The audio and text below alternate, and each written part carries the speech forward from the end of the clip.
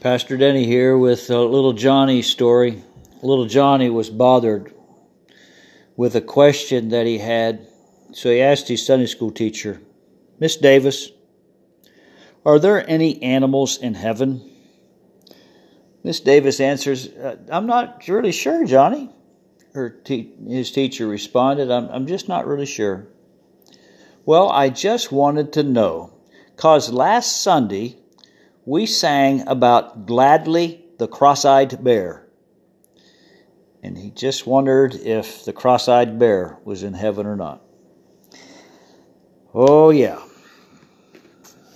that's about Gladly the cross-eyed bear. We all bear a cross. We all carry a burden. And that little boy thought they was talking about a cross-eyed bear. Oh yeah.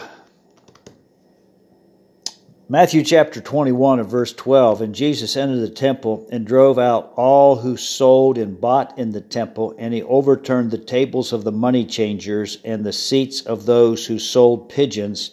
He said to them, 'It is written, my house shall be called a house of prayer, but you have made it a den of robbers.' And the blind and the lame came to him in the temple, and he healed them.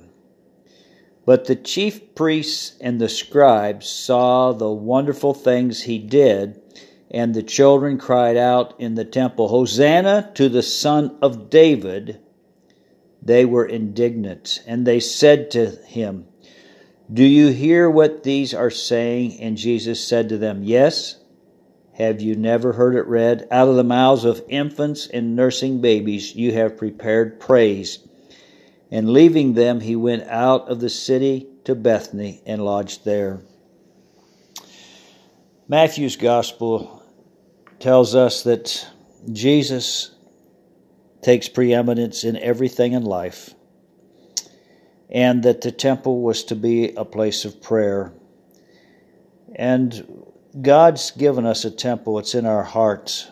As we ask Jesus to come and sit within the throne room of our heart, we must recognize that God wants us to be a house of prayer inside of us, and he wants his physical house to be a place of prayer, not financial gain.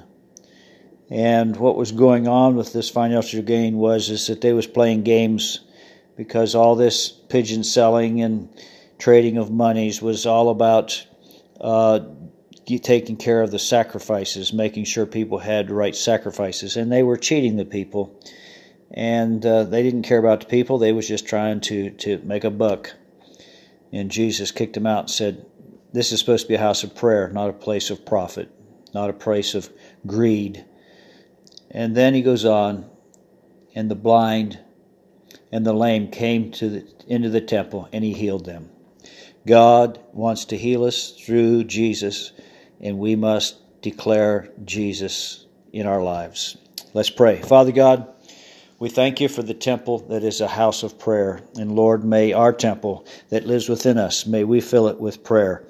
And Lord, may the physical temple that we attend, the physical building we attend, may it be a house of prayer.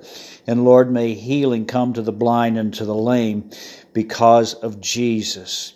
Lord Jesus, you simply reached out and healed them.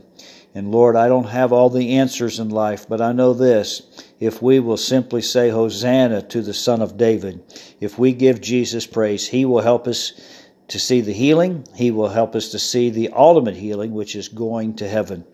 God, may we not be so anxious to live on this earth that we are frustrated when it's time for people to go home to be with Jesus. May we simply release them into the hands of God and release ourselves in the hands of God, so that we can see the fulfillment of living the Christian life. The fulfillment of the Christian life is to live on this earth a Christian life and be with Jesus for eternity. Father God, thank you for the privilege we have of serving you and staying in your graces, that we might worship you in spirit and in truth, and one day walk the streets of gold with you. God, thank you for providing for the needs of the body of Christ around the world today. We're so grateful. In Jesus' name, amen. Have a great one.